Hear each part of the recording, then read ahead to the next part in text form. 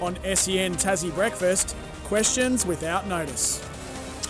It is thanks to Amare Safety, your Australian-owned workwear and PPE provider. Here's one for you, Flash, straight off the top. You called Beau Slug Webster, and rightly so, the most informed cricketer in the country on Monday. Should he be in the running for Australian white ball selection? Absolutely, why not? Yep. Yeah, look, his form, Beau Webster, has been incredible this year. It started with the Marsh Cup. They got whopped a couple of times early, and he was standing up with the bat and the ball. In this Shield year, he is effective with both. Important poles in the first innings again against Victoria. Runs again. This is a man at 29 years of age that it's almost, and I had a conversation with him before he went away to England. He obviously spent time at Essex. He went to Zimbabwe for a small stint in the T20 competition over there, but he also pretty much went over there just to play at that second level, for a bit of brass, as you do as a professional cricketer. He hasn't missed a beat. He feels like he has matured right before our eyes in terms of that consistency to be a top-level first-class cricketer. I think Beau Webster is the most informed cricketer in the country without question. At 29, why can't he be a viable option going forward in either T20 cricket or one-day cricket? His bowling's getting better. He's versatile. If you'd said 3 years ago that he was a genuine all-rounder, well, we would have laughed at you because his doorknobs, his off-spinners weren't perhaps overly appealing for my eye, but I love it. It's brilliant. Absolutely. I always think back to he's one of those guys that had to make the decision between footy and cricket. You just wonder what sort of footy career he would have had too if he went down that path. Maybe. Yep. Yeah, and the other thing about his game too, you want to talk about buckets at first slip. He has got absolutely beautiful hands. Definitely. The big man. No, Beau Webster, it's a good story, really exciting. And again, it's on the back of this run the Tassie team are having, which I don't think any of us saw coming. Mm-hmm. All right, I've got one for you here. Now, and you are the perfect person to answer this as an enormous cheerleader that you are. Callum Twomey on AFL.com. Club greats will present draftees with their jumpers on the opening night of this year's AFL draft. Which Eagles legend should give... Oh, hang on. Are we assuming Harley Reid's getting a Guernsey? I mean, you know. What's going on there? Well, I hope he is. Yep. Unless we get 2 and 3, no way. Would you take 2 and 3? Yep. I think that's probably a fraction too much. What about this kid from West Australia? Yeah, I know. They're talking Daniel Curtin. They're talking him up, aren't they? But no, I really like to see Harley come across. So you don't want just let me write this down. You don't want Daniel. You don't want Curtin. You don't want McKercher. So you'll take Reid over Curtin and McKercher. You keep hearing generational talent. I know. You do. I'd hate to give him up Definitely. and then go and see him dominate somewhere else. But 2 and 3, if you can get 2 and 3 and get 2 good players, you'd have to take that, surely, wouldn't you? Anyway, to answer your question, which Eagles legend should give Harley Reid his Guernsey?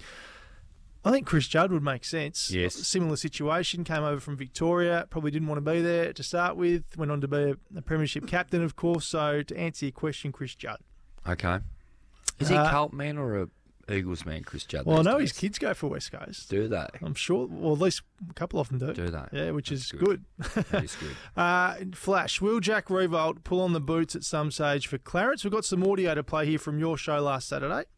The one that keeps coming back to me is a yearning to return home at some point, and maybe pull on the mighty red and white for Clarence for a game, just to I don't know. It's where it all started for me, and it's important to me.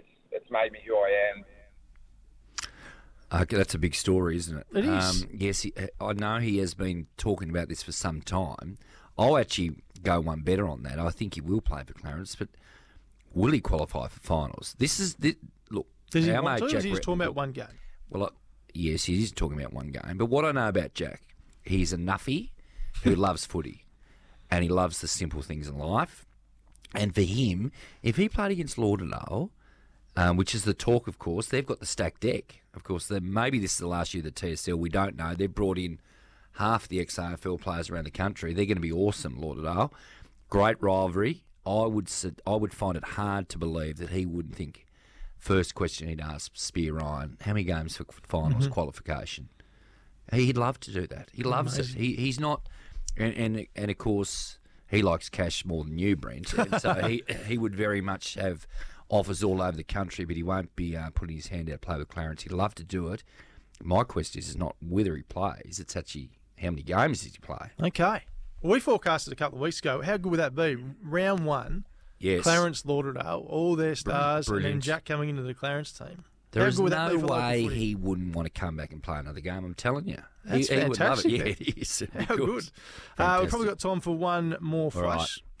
Are you feeling more optimistic, Brent, and you're right in the inner sanctum here, that the stadium will happen, given the way the Labor has voted on the project of state significance in both houses of Parliament? Well, I'm not more optimistic than I was before because of that, because I think they're always going to do that because they want to test it out and go through the project of state significance But what process. about the Labor parties? I mean, they could have just said bye-bye. They could have. So obviously that's a good sign, and I think it has the language and just little things have changed. I think Definitely. so. Yeah, I guess overall to answer your question, no, it hasn't changed my thoughts, but I do think we're moving in a positive direction. Can I just say this before we go, and we've got to get to a break, we saw, and obviously the Greens votes are quite inevitable. I was annoyed the former Mayor, Rob Valentine, who I like a lot, another one that just, and he probably, they just all hate the AFL, you know, and it's driven opinion for some people about that the AFL's blackmailers. Does my head in. We went it's to not them. right. We went to them. We want to join. They don't need us. We want to join the competition. Brent, come on. It's just It frustrates me. It's frustrating. It is frustrating. Amir Safety, over 30 years of better brands and better service with the widest choice of PPE. That was Questions Without Notice. We're off to our final break of the hour, coming back to wrap it up next.